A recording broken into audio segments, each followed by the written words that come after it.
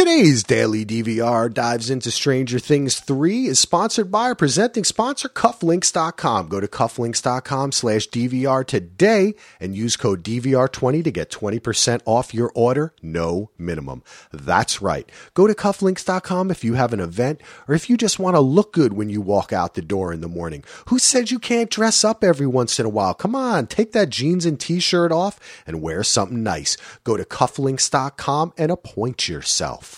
Get some style, baby. Cufflinks.com/DVR today. Welcome to Daily DVR Does Stranger Things Season 3.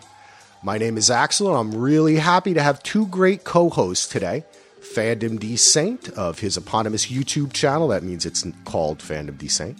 And Julian Yush of the Tower of Babel podcast. Check them out. You can find info on both of them in the show notes. Today we're going to have an all-encompassing spoiler-filled discussion of Stranger Things Season 3. If you haven't seen it yet, turn back and head towards Hawkins because we're going to talk about it as if you've seen it already. We're not recapping. I'll give you guys a chance to say hello, or I'll give the guys a chance to say hello in a moment. But first, I want to remind you that you can find us at dvrpodcast.com, and we also ask that you consider becoming a patron at patreon.com/DVR. We have lots of exclusive podcasts there. You can also send your feedback to dvrpodcast@gmail.com. Also, Veronica Mars is up. Check us out. Search Veronica Mars. Ken and I are covering the entire series and the new stuff when it comes out July 26th in 2 weeks on Hulu. Also, we're covering Big Little Lies, so check us out covering Big Little Lies. All right, enough of me. I've got two guests. Let's hear from them. Let's hear from Fandom first. Fandom, if you can say hello, introduce yourself, how people can find you, and also thanks for coming on today, pal. Hey, all. Fandom here from Fandom D Saint YouTube channel, where I do several reactions to TV shows like CW's The 100, FX Legion, and Netflix very own Stranger Things, which we'll be discussing with you gentlemen. This is like the first time ever I'm like discussing this season with anyone, really. So I'm looking forward to it. Yeah, your reaction videos are great, but this gives you a chance to expand on that, right? Mm-hmm. I like it. Exactly. We've also got Julian here from the Tower of Babel.ca. Canada's in the house. What up, Julian? That's right. Always got to represent Canada, making sure that keeping you Americans in check.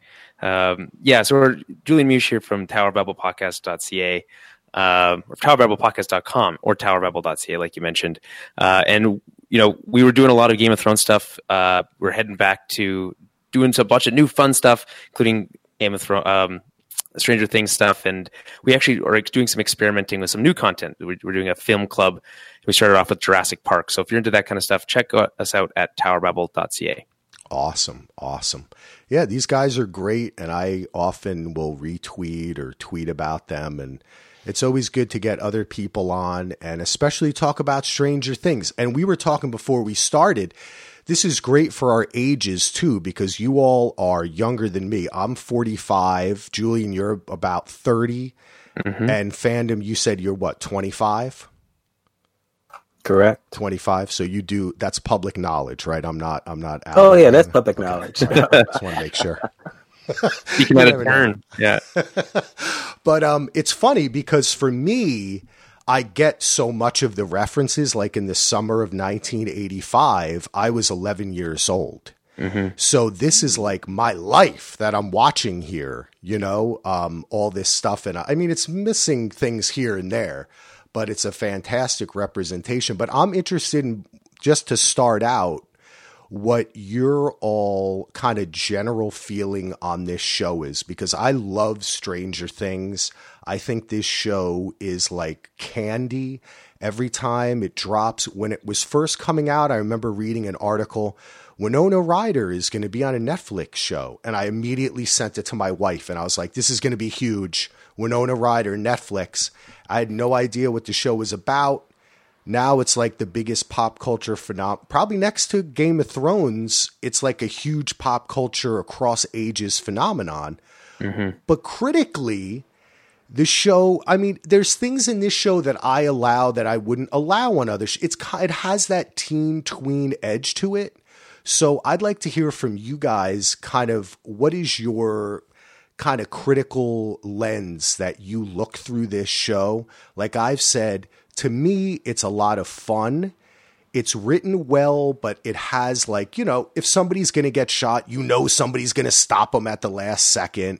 It has those kind of conventions of like Spielbergian, Stephen King-esque stuff that is relatable, but it doesn't challenge the viewer like a Better Call Saul or even like some people will say Game of Thrones used to.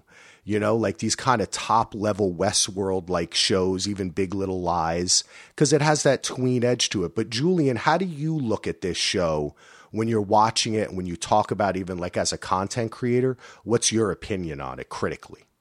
Well, I like that you use the word fun because we like to use that term as like a very important indicator for things that we're watching, whether it's a movie, a television show, a game, whatever. If it's not fun, right? Why is it not fun? Is it supposed to be kind of tough? And am I supposed to be learning something?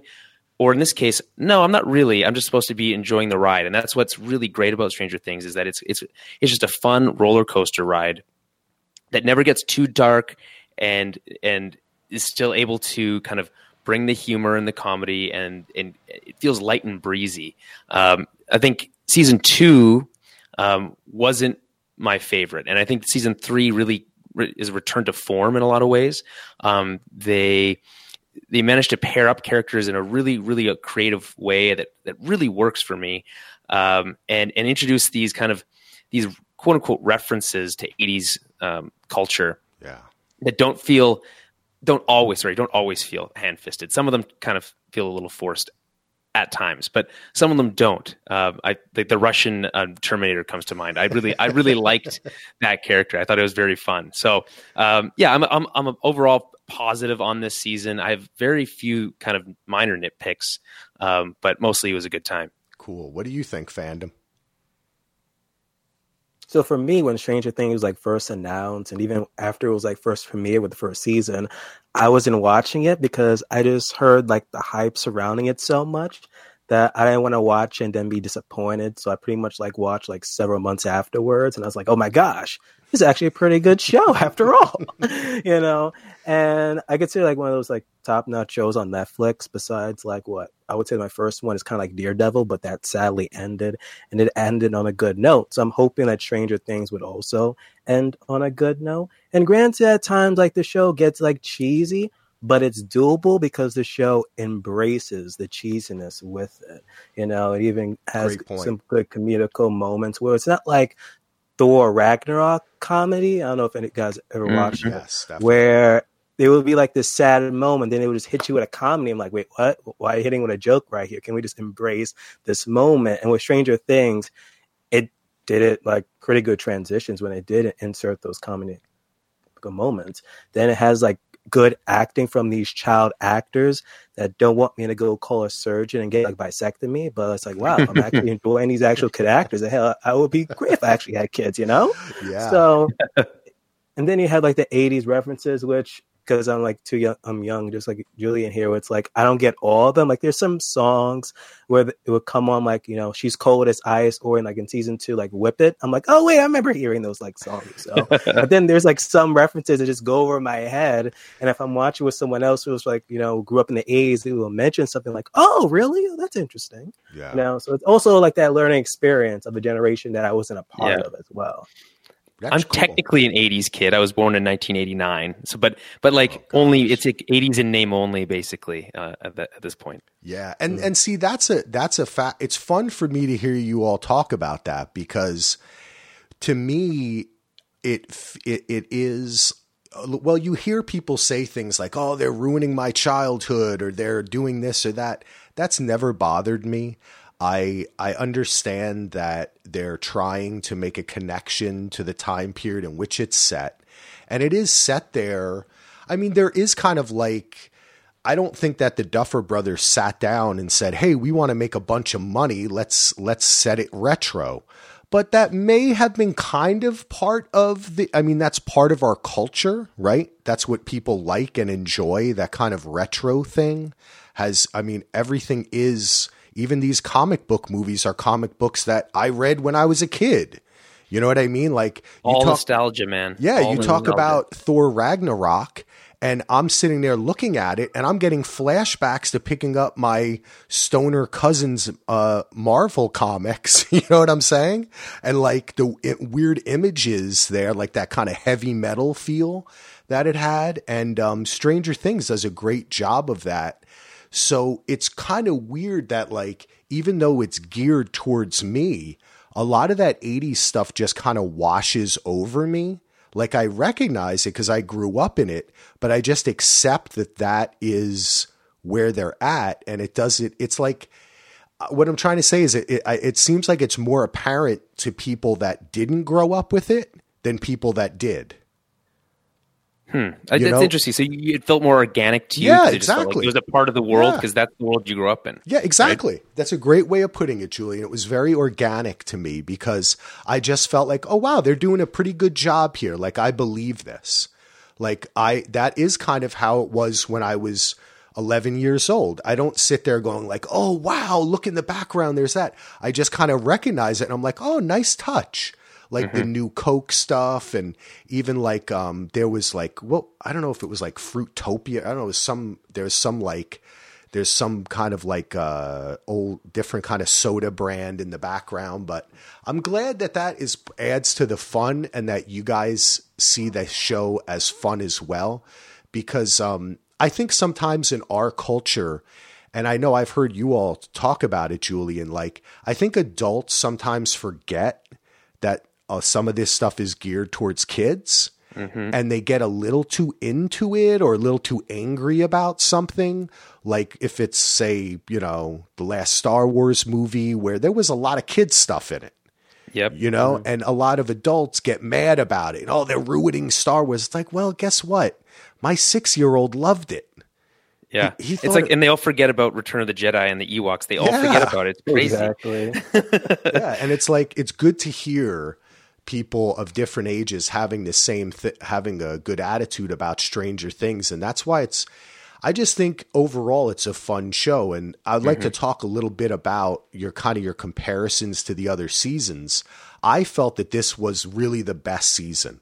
I love the first season because we learn about our characters, we learn about the world, and it's that sense of discovery. I felt the second season was too internal. The extra episode that Netflix actually mandated, that they try to kind of backdoor a pilot to open up this world to her, number 8, I think it was. Yeah, was really put a little bit of a shadow on the season, not to have a pun there, but it kind of did. And it's easily the worst episode of the entire series. It's not even close. 100% agree with that. Doesn't fit. It's unskippable. It's very skippable at this point. Completely, right? It's rare today that in a serialized show you can be like, no, you can totally skip that episode. But you really can skip that episode. And I don't fault them. And I don't actually fault Netflix. This is a property. They want to try to expand it. It just didn't work, And I think that it was kind of like they should have waited and done that in between the seasons. And I think that the Duffer Brothers and the production and the crew would have been able to focus on that a little bit better and come up with a unique story. But instead they tried to ram it. We've got everybody working. Let's do an episode. But anyway, like you said, Julian, they returned to form this season. Did you feel that way, fandom? What are your feelings on each season and how this one ranked? So yes, I'm still kind of like with you, Axel, where I'm like, this is probably could be like the best season so far. I have to rewatch the first one because I enjoyed the first one too in the same regards. And when it comes to like season 2, it's like, it's okay, but not as good as the first and the third. Because we're in that season, we get introduced to like Max and Billy, which I really wasn't a huge fans of them. And I always question myself, okay, why are they here? Besides Billy, it's okay. Why is Billy a douchebag? I can see why Max is there for like, character development, like for the boys to introduce, okay, we're going to introduce someone else to the group, as well as like with Lucas, more accepting to people. But I was like, hopefully in season 3, they expand on them, which they pretty much did. So I'm happy about that. But again, with the Lost Sister episode, I was like, why we're still here? And even when we come into season 3, she's never mentioned. Yeah, So it's like, yeah. And then there's a part where we're towards the end of the season and they're like, who can help us? 11 has no powers. And I'm sitting there like, wait, wasn't there a whole episode about how there's like more of them? Did no one think about that before? You know, like it's not, they just don't even mention it. So I'm sorry. Continue, buddy. and those are like the points. That and the Brenner thing. It's like, did they even bother to bring a Brenner? That's why I thought it was going to be like, maybe he was one who told the Russians or something, but nothing at all. Yeah. So it's like, okay, all right. Yeah, Maybe he is dead, and maybe the guy was just lying about Brenner being alive. Who knows? But didn't you, do you, I want to hear what you have to say, Julian, but I do want to respond to your fandom that I kind of, even though I make a joke about not mentioning 8 and you're mentioning how there was almost a decision made this season not to kind of go back, not to dive into the mythology too much. Like they contact the government and then they show up in the last scene. You know what I'm saying? Like Exactly. I was saying, where's Owens up? at? Yeah, It was a good scene with Joyce calling that guy back and like demanding. yeah, But that was great. Yeah. It was very weird. It seemed weird, but then I thought to myself, I actually liked that, because what I liked about it is that it allowed the story to just continue and it allowed them to flow. And it was like each scene built upon the last, and they weren't kind of delving too much into the mythology and the backstory and Elle and the lab and all that. They mentioned it enough and it became part of the plot, but it didn't overwhelm us to the point that we then digressed for half an episode into it. You know, we were always staying with our main characters, because by the way, there's like 20 of them. I was just gonna say, the show doesn't need more characters. Yeah. And it's funny you guys are talking about like, where are these characters from season 2? I completely forgot those people existed. Like I don't even who's Brenner? Like I don't, like that's that kind of stuff. Like it all just washed over me in the second season. Like it all felt rushed, and none of it stuck. Where, you know, you could almost skip season 2 and go straight to season 3, almost talk about skipping stuff, and it would almost feel fine. I mean, obviously there's a lot of stuff in there that you'd want to get in terms of background, but I also appreciate that they don't really kind of feel the need to kind of do so much world building in season 3. You can just kind of live in it. And it, in the same way in season 1, which I think had a lot more better horror elements, by the way, I think that's why I think it's still for me my favorite season. And I don't even love horror movies. I just think it was able to kind of balance the humor and the horror side a lot better than this season, which is a lot funnier, but you know, never got quite as dark, which is fine, but just my preference. I love the new characters they introduced. Like Robin, for me, is such a great character. You talk about like the whole cast is great, but Robin, I think, is like a standout in terms of not only just her performance. It's Maya Hawke, which I found out later on, the daughter of Ethan Hawke and Uma Thurman. So, and I should have recognized, she looks a lot like Uma Thurman. She's an exact. Yeah. She's like one of those kids that looks exactly like a half of their parents. Yep. And she was great. Like, so I love that they didn't feel the need to make her a romantic, give her like that. They made her gay. And I thought that was a great choice, because it kind of, the show always feels like it's aping from the 80s. It wants to feel like it was made in the 80s. It exists in the 80s, and that's fine. It's great. But it is also able to embrace the fact that it's a show made in 2019, and it can kind of turn things on its head a bit. Your expectations of every Spielberg movie is going to go like this. They're like, okay, we're setting it up, and we can do a turn here. I really appreciated that, especially with that specific one later on. So I actually can't wait for more of that. Yeah, I that's was shocked by that, because I thought that they were going to have Billy be like an LGBT character, but like in the closet. But then they switched that on me, and they did it to Robin. I was like, oh, that caught me off guard, because I thought they were going to, you know, have our expectations towards that, oh, Steve is going to be dating Robin, but in reality, it wasn't. So I enjoyed that. It's like one of the things I enjoyed about Stranger Things, and they kept doing it with characters where they try to give us that trope, and lead us one way, and then they change it. Like with Steve, I thought he was going to be the bully that we're not going to enjoy, and now look at him. He's like everyone's favorite character. Exactly. Yeah. See, that's a very John Hughes-esque thing. That's strange. I mean, they do borrow fantastically from so many different. Well, I guess, you know what? Is that really fair to say? Because all art is homage. All art is borrowed from what came before it. We all learn as artists and creators how to do what we do by watching things, right? And learning things and reading things. But that twist that you're talking about, Fandom, is so important to this show, and especially with Steve, and the Robin reveal that she is gay was, to me, a part where it took me out a second. You know why, Julian? Is because I thought exactly what you thought, which is like, okay, this is kind of more of a today thing, right? Like that was not a reveal that you get in a lot of like Stephen King and Steven Spielberg movies. There would been no way you would have seen that. Yeah, that wasn't. Yeah. I mean, that became a part of Stephen King's work later, but it wasn't a big part of his earlier work. And I loved that they did that in a sense because, like you're saying, and that's why I feel like I melt into all the 80s references, because this show is very much a show of today, right? Like, even though these kids are in the 80s, they actually kind of act more like kids today. Like, they don't spend a lot of time showing, at least in this season too, that they're like the big losers.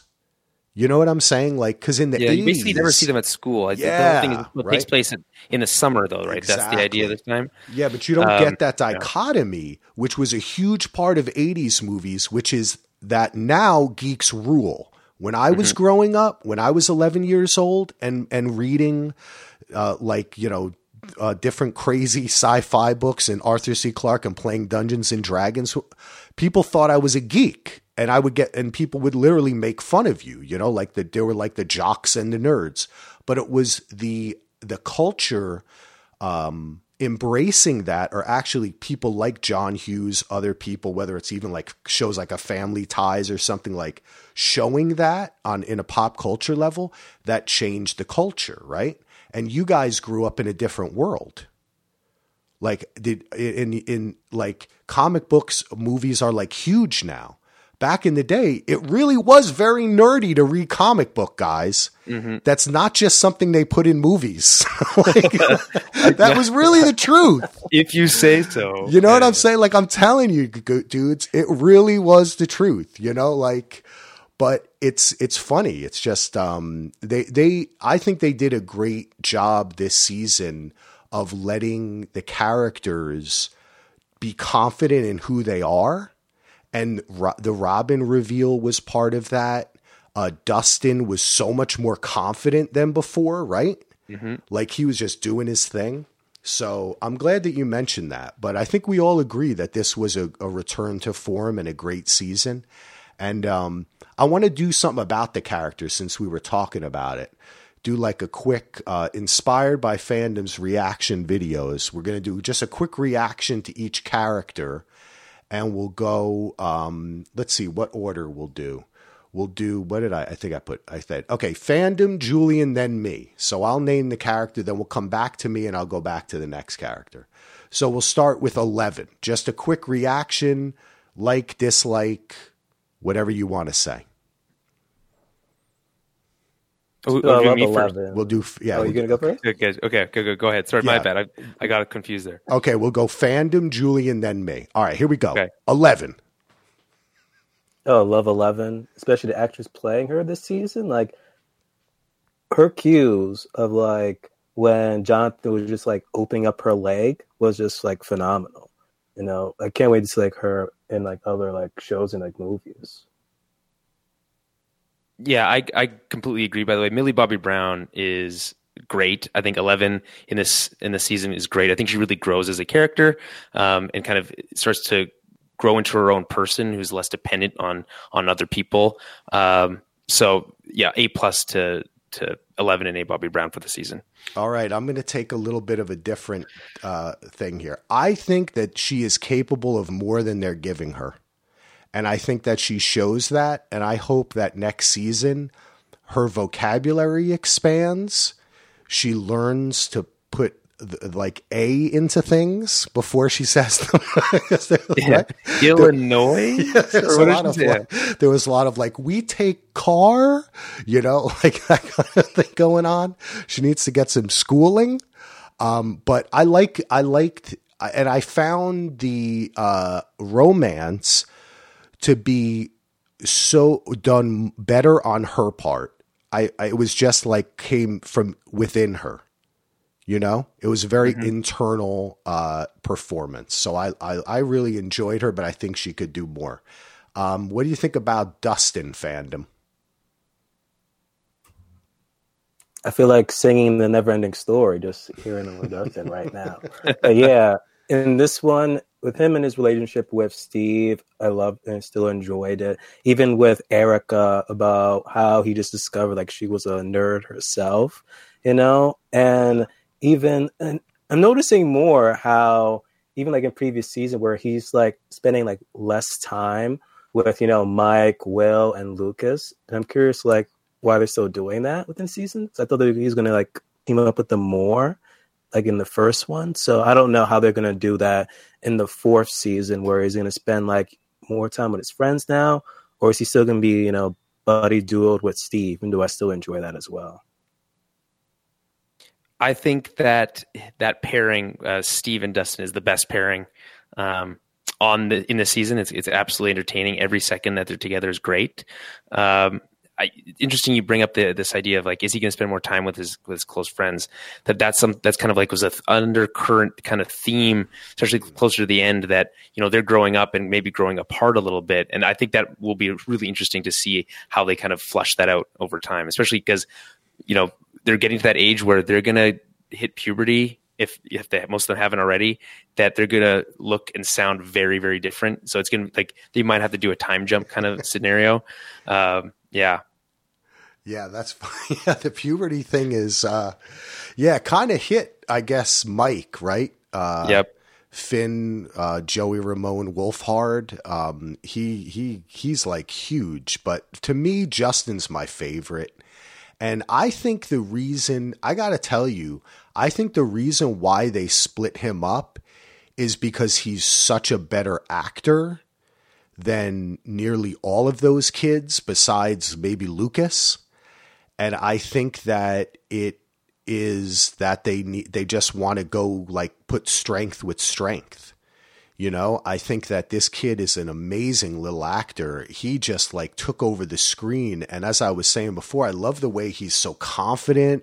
His love affair was great. His little ideas, just the way he's right away. I also see a potential, like if I was in this writer's room, I would say that Dustin is actually a potential protagonist of this story and centering it really around him, or making him an antagonist, making him in some way go against the group. Like maybe thinking that they're being they don't understand the Upside Down. They're not looking at it in the right way. Like maybe not that he's a bad guy, but I see them being able to have a way of using that distance and expanding their world. Cause like you were saying, they're getting older. And as far as what you said, Julian, about them getting older in like a time jump or something, I don't know if you guys have been listening to other pods or reading about the show, but there is like a big theory going around now that they're going to do time travel on this show. And that may play into their time jump, their growth too. So maybe we'll talk about that a little bit later, but I don't know, Julian, had you heard anything about that, or did you read anything about that? That is completely new to me. Okay. Time travel, I think, is problematic. Tough, I think it opens up a can of worms that I don't know if the show necessarily needs. Like, they're really good at doing exposition, and like that won't be necessarily an issue, but it really weighs the show down. When you start introducing a really high concept idea like time travel.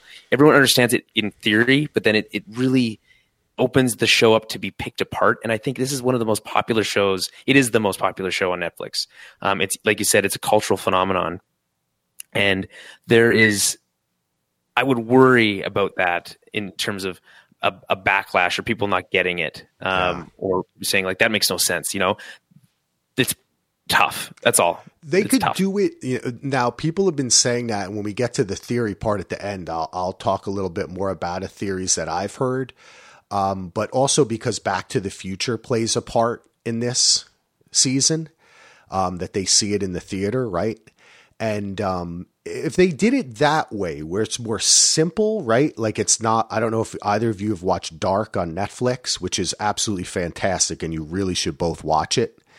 But that gets super deep into time travel. They could maybe do it in a fun way. But I don't know. Let's a fandom. I'd love to hear what you have to say about Mike. Obviously, he had a big growth spurt and a big love affair with 11 this season. But let's move on. What's your opinion on Mike, fandom? So yeah, Mike was. I'm a huge fan of Mike though, but within this season, I kind of like felt nostalgic of when I was like at that adolescent age, getting into girls into a first relationship, and you have all these set of questions and like, wait, what am I doing right? What am I doing wrong? So it was kind of like, funny just looking how Mike did it throughout this season with his relationship, with 11 and kind of like going through a mini breakup with her. Yeah. But there was times where he was like a bit of possessive, and he even admits it to her. It was like, oh, I wanted you all to myself. And when I see you pretty much hang out with Max, I was a bit jealous. I'm like, what? And then when Hopper was trying to like have that conversation, and he was just, joking around with 11. I'm like, dude, you kind of like sign your own grave at this point. I love that you bring that up, because that's the thing about Mike. Like there's elements to the character there's just elements to the characters that they could bring more of. And that was a cool little scene that you bring up, fandom. I like that. I think he's kind of complicated as a character. I was wishy-washy or flip-flopping on him basically all season. Whether I felt like at first I was like, I'm not really enjoying, finding him kind of annoying at first. And then I felt bad for him when the whole Hopper situation happened. I was like, oh, maybe I was a little harsh. And then I was annoyed with him again when he wouldn't just tell 11 about what happened. That whole, basically as it was episode 3, I think, where it's really well done, where it's like cutting back and forth between different parts of the mall, is really fun. But I just found it frustrating, and he kind of plays into that a lot. And even by the end, I still mostly found him annoying. So he's like a C+ for me. Yeah. No, yeah. I agree. That's how I am too. Like I like that he does things like when you came a fan and when you said that, where he was kind of like making fun, like sometimes he's kind of like a prickish character. Like he can be a little bit mean and unfeeling, and very focused on what he thinks is right. And the fact that I can say that means that they've developed a character here, right? That I have a sense of, which is a good thing. But I also feel like sometimes they write him into a little bit of a corner and he becomes very whiny and one note. And that's kind of how I felt with the relationship with 11. I felt that she kind of came across as, hey, she's been through all this stuff. I mean, she barely, she's barely a kid, right? Like she's got these crazy powers and all the way her life has been and her mom and blah, blah, blah. Now she's living in the woods. So she has her first boyfriend. It's like puppy love. And he wants to protect her, but he just does kind of come off like an annoying kid sometimes, like it's like they can't help it. So, and I would agree with you guys. I think we're all on agreement on that. It's like what'd you say, a C+, Julian? That's what I'm going to put him at, though I think he could do more. And the more I'm thinking about it, the more I think maybe next season they'll make everybody argue. Maybe they got along too much. Well, they're going to be teenagers, and there's going to be a lot of. They're already basically teenagers, but I mean they're getting to that point where there's going to be a lot of conflict, and I think that's going to be good. I'm going to be interested to see how people react to it in terms of like wanting to just have like a breezy show, but now all of a sudden all your main characters are fighting with each other. Might. Again, I'm just concerned for Netflix, I guess. I don't know why, but I feel like there's so many interesting things that they can do but I'm worried they're going to try to play it safe because it's like their cash cow, you know? Yeah. Well, that's true. We'll see. And also, I guess it depends on how. It seems to me like they're already also rushing the next season into production. Like they're already talking about it. They're trying to keep it in people's minds. And I had an inkling, which I don't think there's any way they could do this because it takes them like 9 months to shoot this show, unless they were shooting stuff for another season. But I don't know. I got this feeling when they said the Thanksgiving thing. I was like, are they going to do a secret drop of season 4 at whatever, 4 or 5 months? And just drop it on Thanksgiving on everybody. Yeah, that would be a first. It's kind of like the Disney's coming another out. Netflix. What was that on TV show? Sabrina, the Chilling Adventures of Sabrina, where they did like a Christmas episode. Exactly. I was like, oh, okay. Yeah, and then season 2, and then the second part came out very soon after. Right, it was like within a year they had dropped all that, and with Disney Plus coming out, this HBO Plus or Mega or whatever the hell it's called, supersize HBO, announced the other day. I would think Netflix is going to have to really push this stuff. Waiting a year or a year and a half to put out your marquee show when you're asking for a monthly subscription is people can just wait, right? They can just come back and get Netflix the day after, binge it, and then cancel it again. And ask HBO how that works. Yeah, exactly. Right. Game of Thrones. Exactly. Yeah. Take a little break here. What a great conversation I'm having with Julian and Fandom. These guys are awesome. You know what else is awesome? Cufflinks.com. Go to cufflinks.com/DVR today.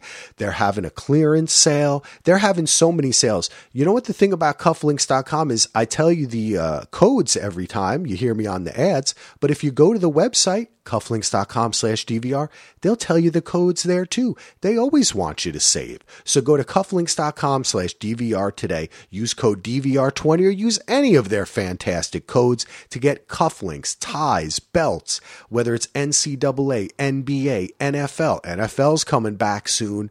Come on, get somebody a gift. Football's almost here. Training camp. Go to cufflinks.com/DVR today. So let's talk a little bit about Lucas. What is your opinion on Lucas, Fandom? The jokester. Like, his scenes with Max, I'm just like, why hasn't she truly dumped you already? And what's bringing her back? To like, he said like, what, 5 times? They're kids. And he like brought something to have like come back. I'm like, what? Oh my gosh. It's like, what was that advice that his father gave in season 2? Like, she's always right. Even when she's wrong, she's right. I was like, oh my gosh. But within the season, I still like warming up to him a bit in like each and every season. Because the first season, I was like, I really couldn't stand Lucas. But second and third, I'm like warming up to him a bit, these comedical scenes. But he's okay. Like, he's almost similar to Mike, but at least he's, more tolerable on scene, I would say. I think Lucas has nothing to do this season, and it's kind of a shame. I really, I like Lucas. I think he just kind of tells it how it is, which is refreshing. His relationship with Max is completely unbelievable. You're completely right. Like, they first of all, they have no chemistry on screen whatsoever. But maybe that's on purpose. But Lucas, generally enjoy him. Just he has nothing to do. All he can did is contribute. Was the idea was the fireworks. That was his only thing that he did all season, basically.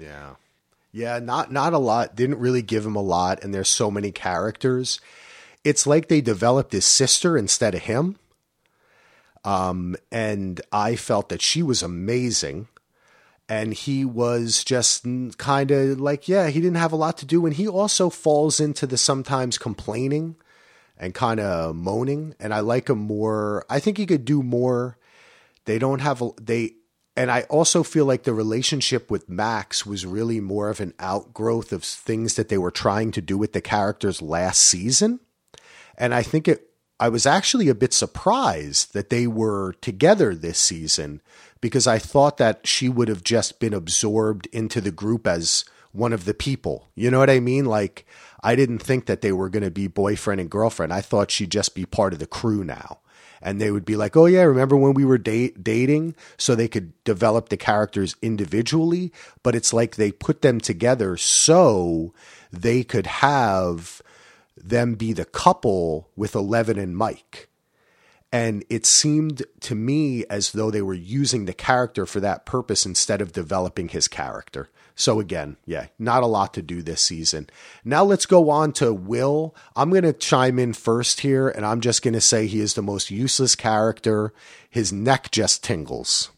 And he then destroys the clubhouse, which I didn't understand. I didn't. He just got really upset, that poor kid.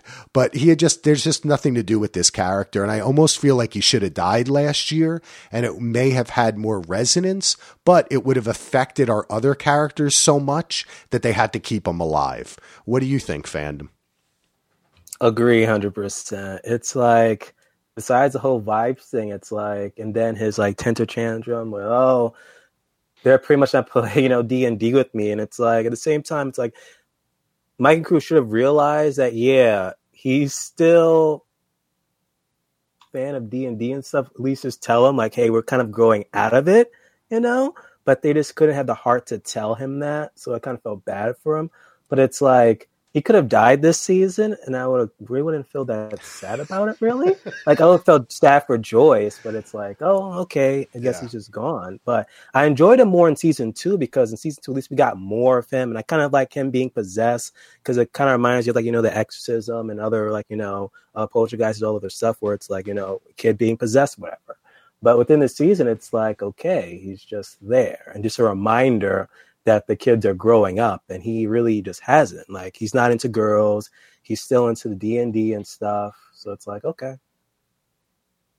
Everything you guys have said is completely right. The most interesting thing about Will was something I heard, which is actually subtext, or could be subtext, or completely separate, which is that the theory that he is actually gay. Yes, I think totally. He says, like, you don't like girls. And when they say it, there's a look that is exchanged. Yeah. That's not just like, I'm a kid that doesn't like girls yet. I agree. It could be read either way, I think. And I think when I first watched it, I read it that way, that you're still just a kid and you don't like girls yet.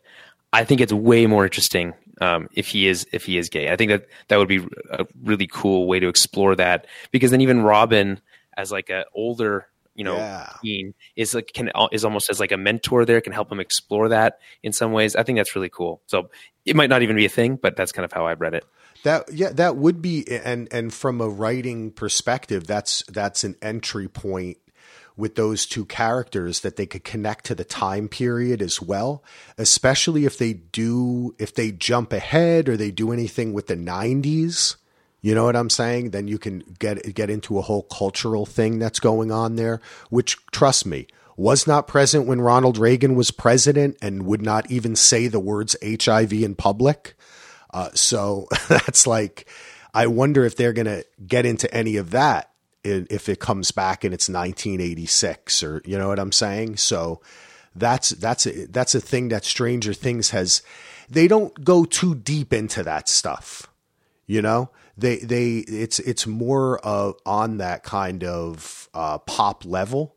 Light and breezy. Yeah, light and breezy, which I can appreciate. That's cool with me. They don't need to go there. We've got a lot of that. You know what I'm saying? And but it's cool that that's part of their world.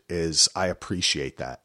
The next two characters, let's kind of take them together, because they spent the whole entire season together, and they both they look like they should be brother and sister and not boyfriend and girlfriend, but it's Nancy and Jonathan. What did you think of them this season, fandom? I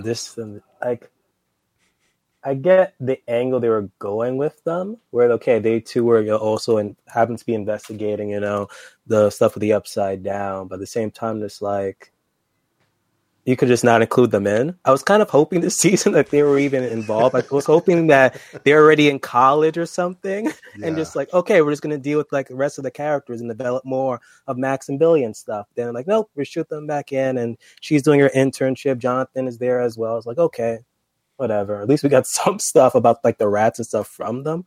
But it's like, C, maybe D with them too, really. Yeah, I did enjoy, however, the Nancy and her mother conversation. And I was like, okay, this is I enjoy out of this. And then doesn't Other pay than off. that, Nothing pays off out of that, by the way. You think like that she's going to break the big story at the end, and then it's just some random like weird newscast from like I don't know what it's referencing, because it just like felt like all those shows on History Channel about aliens. Yeah. So I really also enjoyed that conversation with her mom. I just wish it would have paid off a little bit better. But you're right. A D is probably the best score you could possibly give them, because you could just eliminate that whole storyline from the series, and you would basically lose nothing. It felt very forced, and then it's almost like they just dropped it and forget about it. They were really only there so they could drive a car sometimes, and that they love doing that. Yeah, they're always driving in a car. You're absolutely right. They're always driving. Sorry, that made me laugh. Oh, you still there? Oh yeah, I was wondering who's next. Oh, that was me. I'm sorry. I got too into the car, because you're right. That's such a weird thing, Julie, right? Like, you notice that in TV, and it's you know what the thing is they probably shot that all at once. Like, when you see characters in reoccurring locations, they just had them where they could shoot them in like the car, whatever the green screen car setup, and they probably just said, "Hey, we already got him in the car. Let's just get him in a car again." They keep on driving places, right? And then they just go to a studio for a day and shoot all the car stuff. I mean, that's how they do it. That's when you look at locations repetitively like that. Yeah, I liked it because I'm a newspaper guy. I came up in newspapers. My first job writing was at the Star Ledger in New Jersey. I was in the newsroom, editorial assistant. I love newspapers. So when the newspaper thing happened, I was like, oh, cool. They're doing like a kind of death of media thing, but it's a little early. But like, this is going to be fun. But, it really was just an excuse, because when you think about it, what do they accomplish that the Billy storyline doesn't, right? Like, all you need is Billy and the kids noticing what's happening with Billy. You don't need them noticing the lady eating rats. That's it just ties into the Billy thing and gets them to meet up eventually with the kids, right? So they kind of probably could have just written that they went off somewhere and then they show up later in the season. And it might have even been cooler and done a thing where you're like, oh, hey, they're back. I was thinking they might not be in this season. So for me, I would give them even, I don't know, maybe just I would give them an F this season. Though I would have to say one thing. I love the way Nancy was so gung-ho. She was picking up the gun and shooting, and she was so. Both her and Joyce made a decision this season just to do it, right? Like, there was no more complaining, there was no more worrying. They spent like 2 seasons worried, and this season they were very kind of in control of their own agency and making decisions on their own. Right? Not about their kid or their boyfriend or their friend or their job. Like, she was doing it. And I appreciated that for the character, but she didn't really do much. I'll agree with that. I'll give them points for that. Giving, especially female characters back more agency. But if you mentioned Joyce, and we can just jump to her for a second. I just can't. Ever since the first season, and she was like way over the top. I guess maybe I just don't like Winona Ryder. I don't know, but everything she does is just too much for me. Yeah. Like it just always feels like she's at like 12. Everyone else is sitting at a nice 9 or 10. That's Winona Ryder. Yeah. And I guess I'm not a Winona Ryder fan. Yeah, well, you weren't 19 taking your college girlfriend to see Reality Bites at the Rutgers Student Center and falling in love with Winona Ryder, and she looked just like her. That was me. That was the story of my life. Very cute. Yeah. Oh my God, dude. My first girlfriend in college was like the spitting image of Winona Ryder. People used to say like, oh my God, she looks just, but like, yeah, it lasted a glorious 6 months. That's amazing. Best 6 months until you got married. Oh, hell no. I had a lot better after that. But we did see Reality Bites at the Student Center together, and I was like, oh my God. But yeah, that's always her and Julian. We can just jump to Joyce. Yeah, I liked her this season, and I totally agree with you. She, like, that is kind of what Winona Ryder has always been an interesting actress, because a lot of people portrayed her at the time, like, you know, when I was coming up, as kind of like the it girl, but almost like this mysterious, quiet, like kind of like the reverse of what a lot of guys at that time were, like the strong, silent, creative type. Like, but in reality, in most of her films, she's extremely energetic, right? And puts a lot into her characters. So I liked in Stranger Things that they kind of captured that with her, that she was like at an extreme. But I totally agree. Last season especially, it was like off kilter. You know, like the character became kind of off kilter.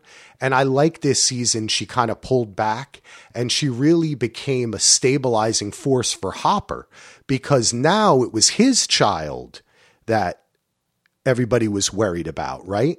Like, she was able to take the role that he had previously, and they kind of switched roles.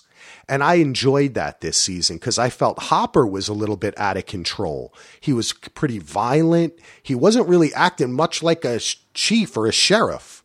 Nope. You know, he was just doing whatever the hell he wanted to do. So, Fandom, what did you think about Joyce and Hopper too?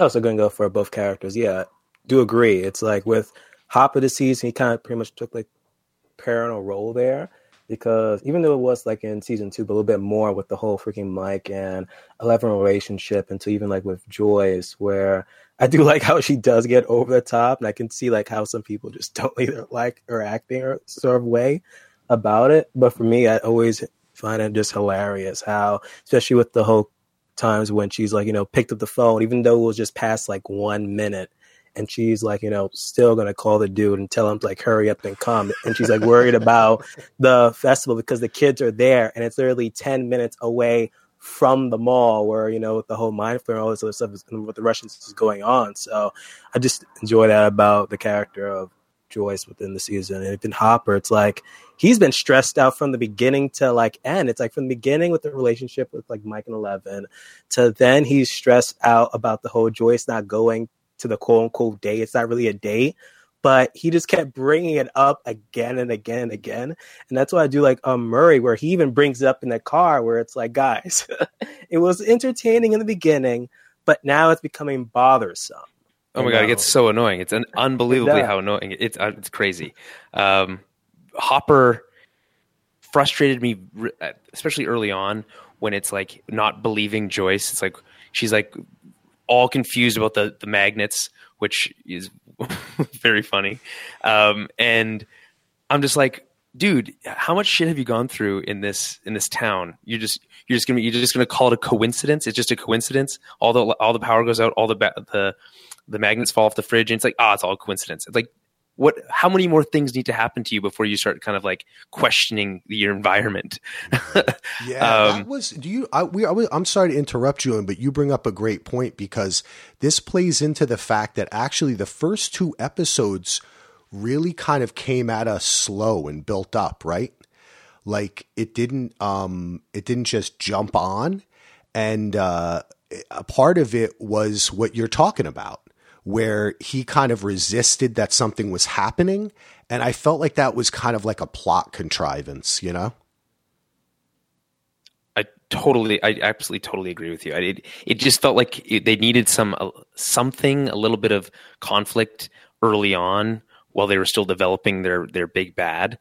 And that was going to be what it was. And it's like, he got all drunk and he was all upset at the waiter.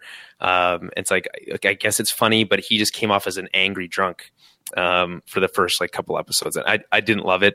I will give you this though. I absolutely love the moment when he lets Smirnoff go. And he's like, no, he'll come back. Don't you worry.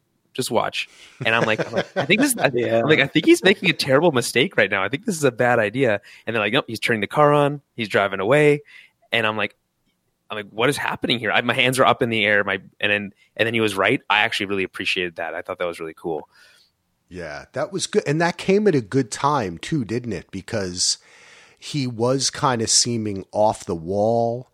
And then when they meet up with Murray Bauman, last season, he was so off the wall, but this season, Murray Bauman seemed to kind of almost stabilize them a little bit. He's the straight man in that three. Yeah. And it kind of made, and then that part happened. And then I started to enjoy the storyline more. I felt like it got muddled, and then Hopper kind of returned back. They got more focused, and then they were on their way.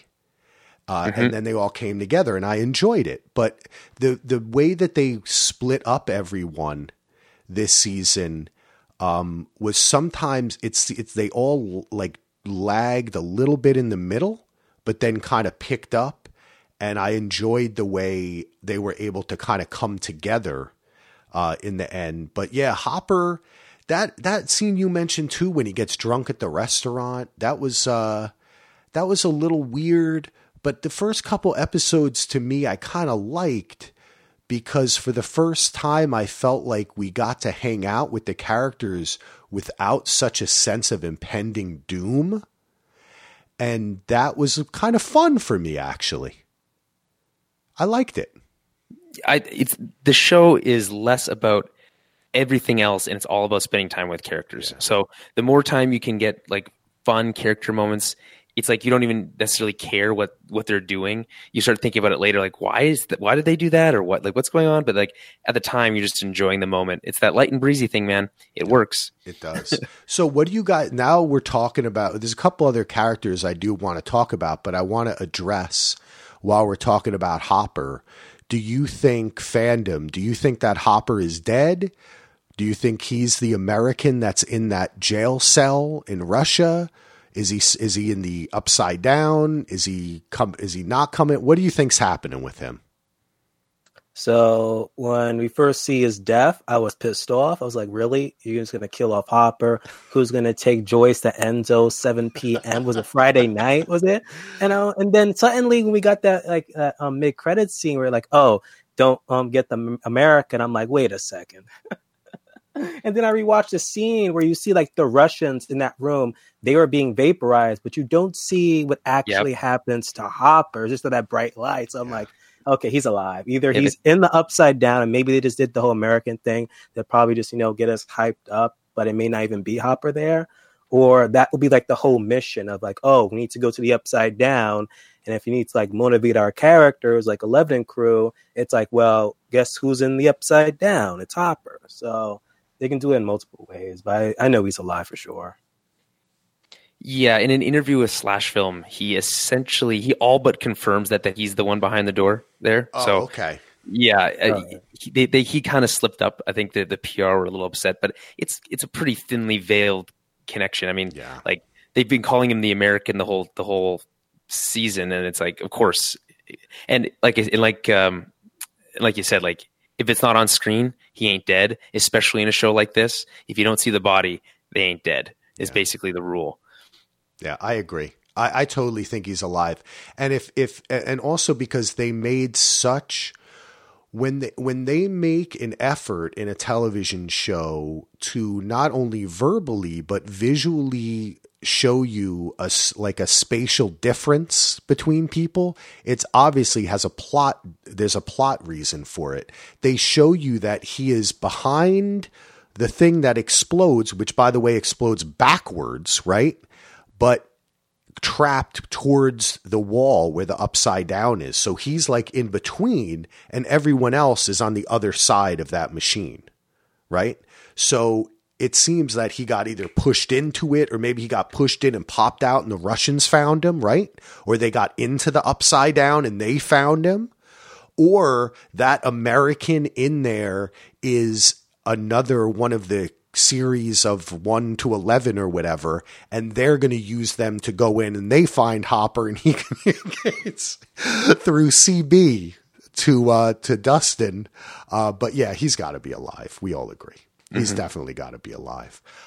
Let's talk about a character I think we all love, Steve. Steve's the best. I have nothing bad to say about Steve. Fandom, you already said it. Like, the way they switched him up and they just went with it is great. He's such a sweet guy. Fandom, you like Steve, right? Of course. Like, I think I remember hearing an interview, like, he wasn't even supposed to even, like, have like that big of a role. But he was supposed to die, character. I think he was supposed to die the first season. And it was a good decision that they didn't kill him off, because he was just great. Just him, even like Robin made like, joke like, how many kids do you even know? But he's kind of like that babysitter in a sense. So, I did enjoy his character. And finally, he kind of like quote unquote won a fight. And they even made note of that in like previous 2 seasons where, he lost like 2 fights. It's like, are you sure you can like fight the Russians?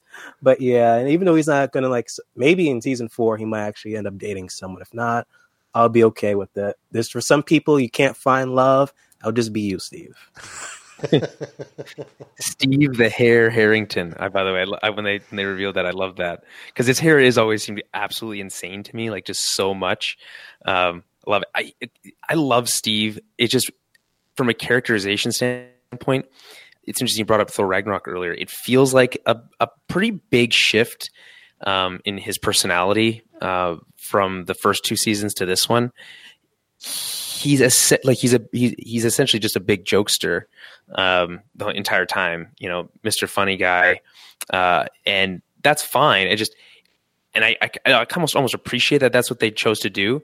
It's a little jarring where I'm like, oh, I guess he's my favorite character now. Oh, I wasn't ready for that. Okay.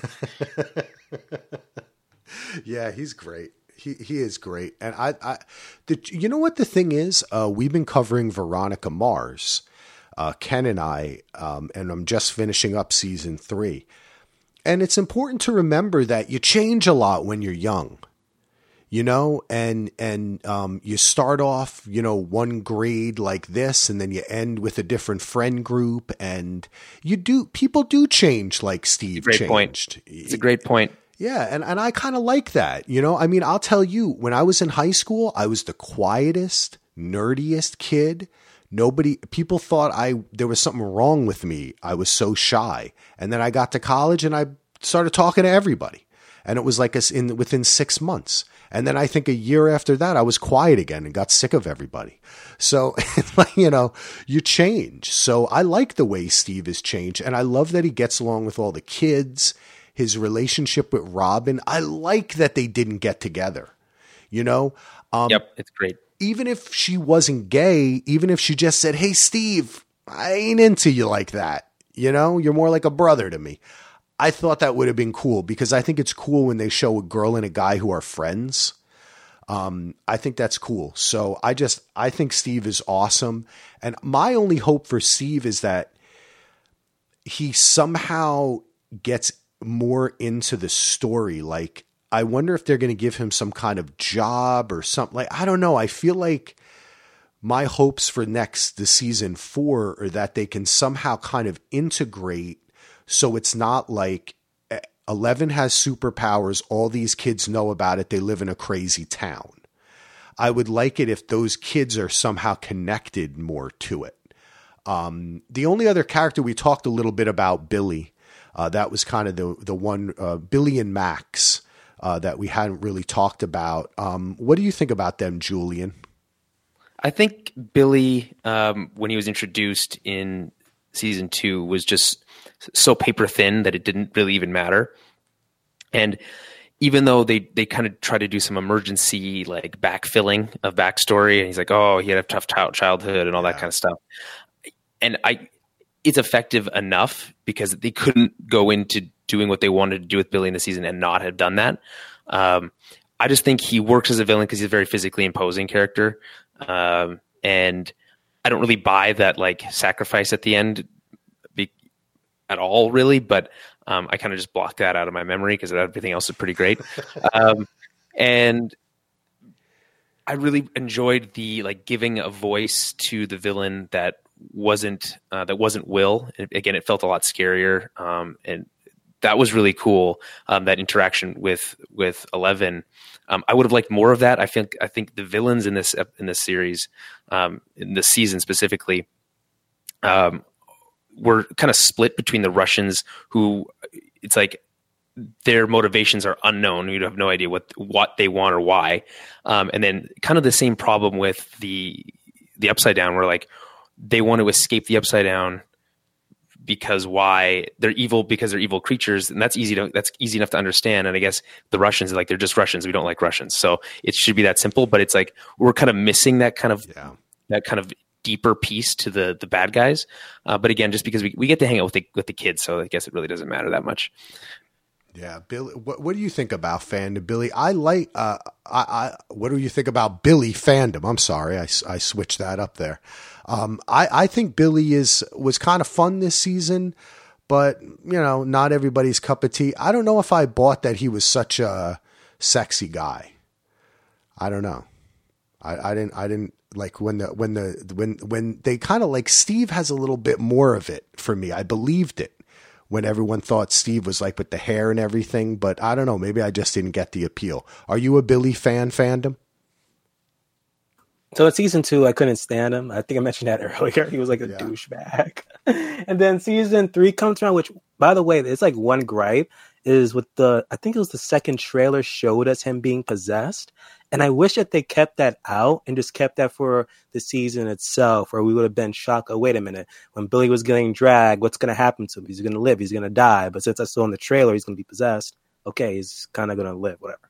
But I kind of enjoyed him a bit more because he had more to do. Yeah. And Julian brought it up he was imposing. I believe it was episode 4, where it was him up against 11. I think that was the first time ever where I kind of felt afraid for 11 because he actually was owning her and almost was about to kill her. And then Mike comes out of nowhere to save her there. So I was okay.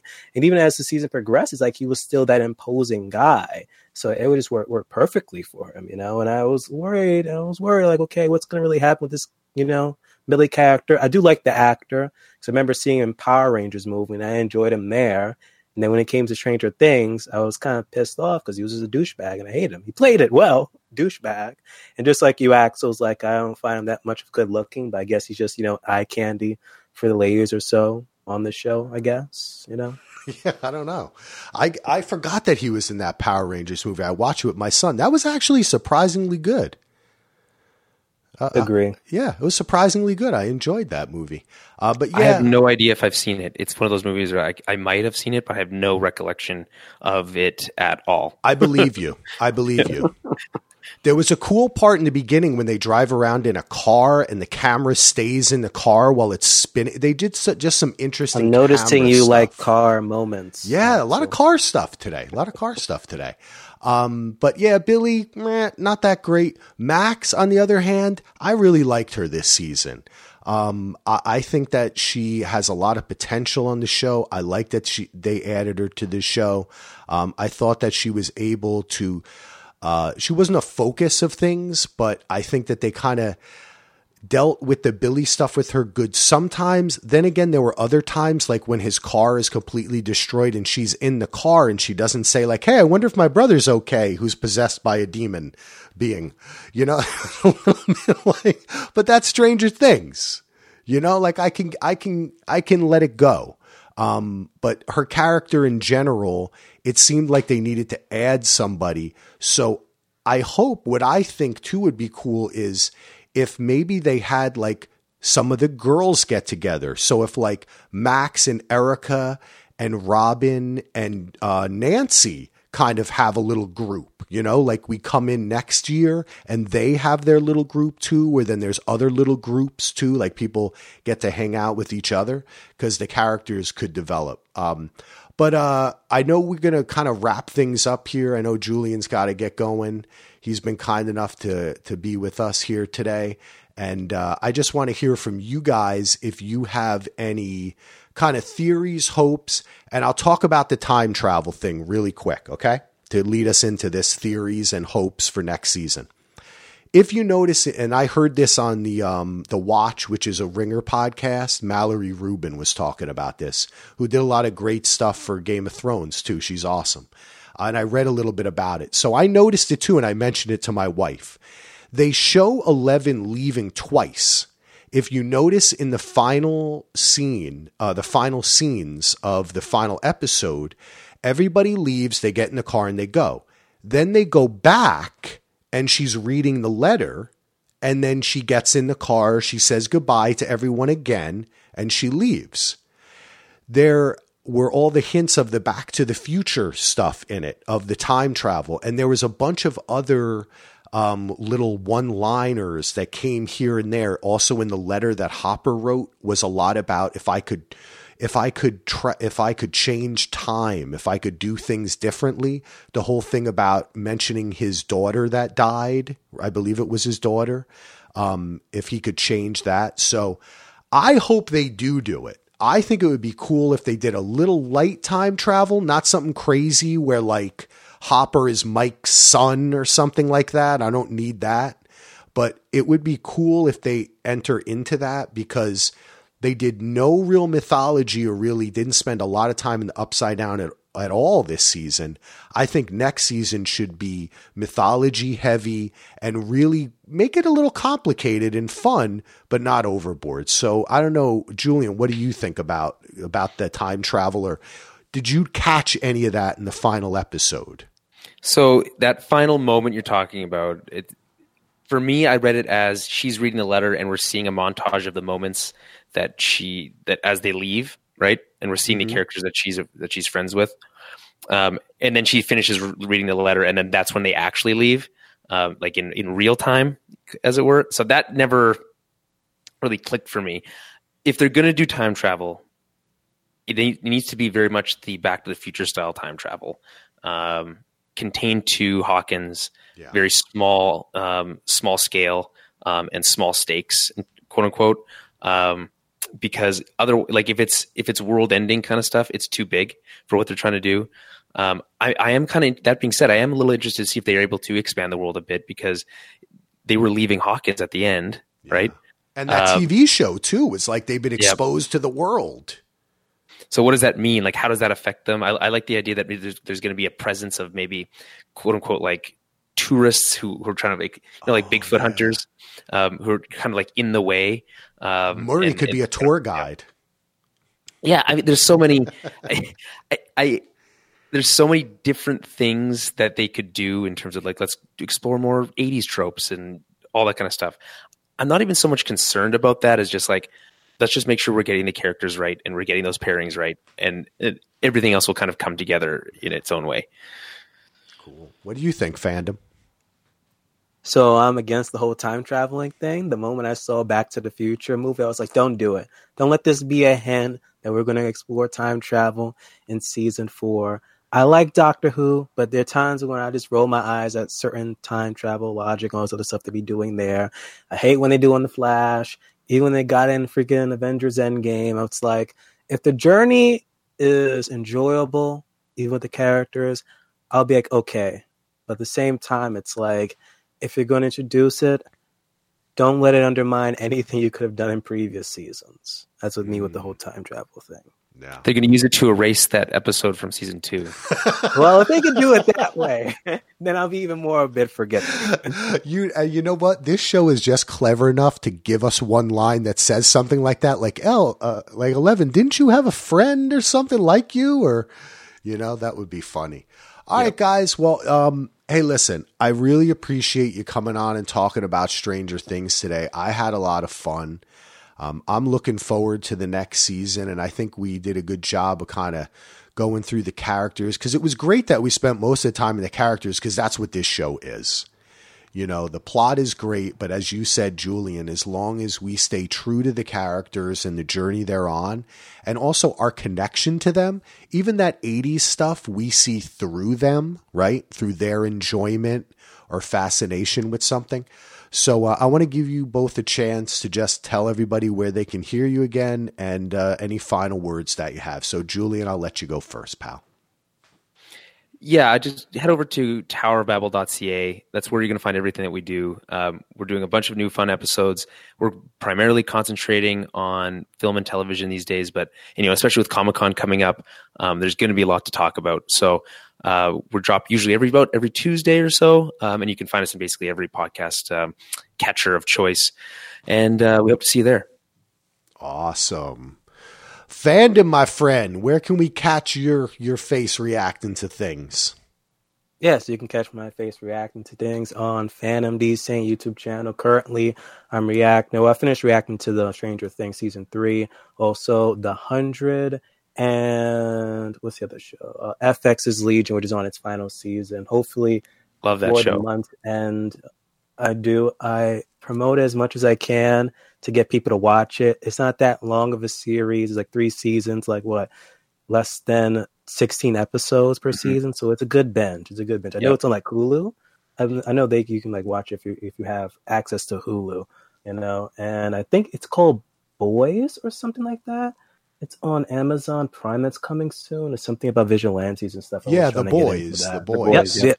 Yeah, I'm trying to get into that as well. Yep. Yeah, that's like a superhero. Julian, do you know about that? I've seen the previews. I'm concerned for how its quality. It feels like it's. I agree. It feels like the type of show they're like, hey, superheroes are popular. Let's do an edgy one, and like an edgy take on it. And I'm not confident it's going to work, but I'll give it a shot. Yeah, I hear it kind of reminds me of like Watchmen and kind of like Kick-Ass as well. Yes, it's self-referential. Yeah, exactly. Like they're superheroes that know they're in the world of superheroes. Yep. Yeah, you're right, Julian. There is like a sarcastic tone to it too that can kind of, that works for like a Deadpool.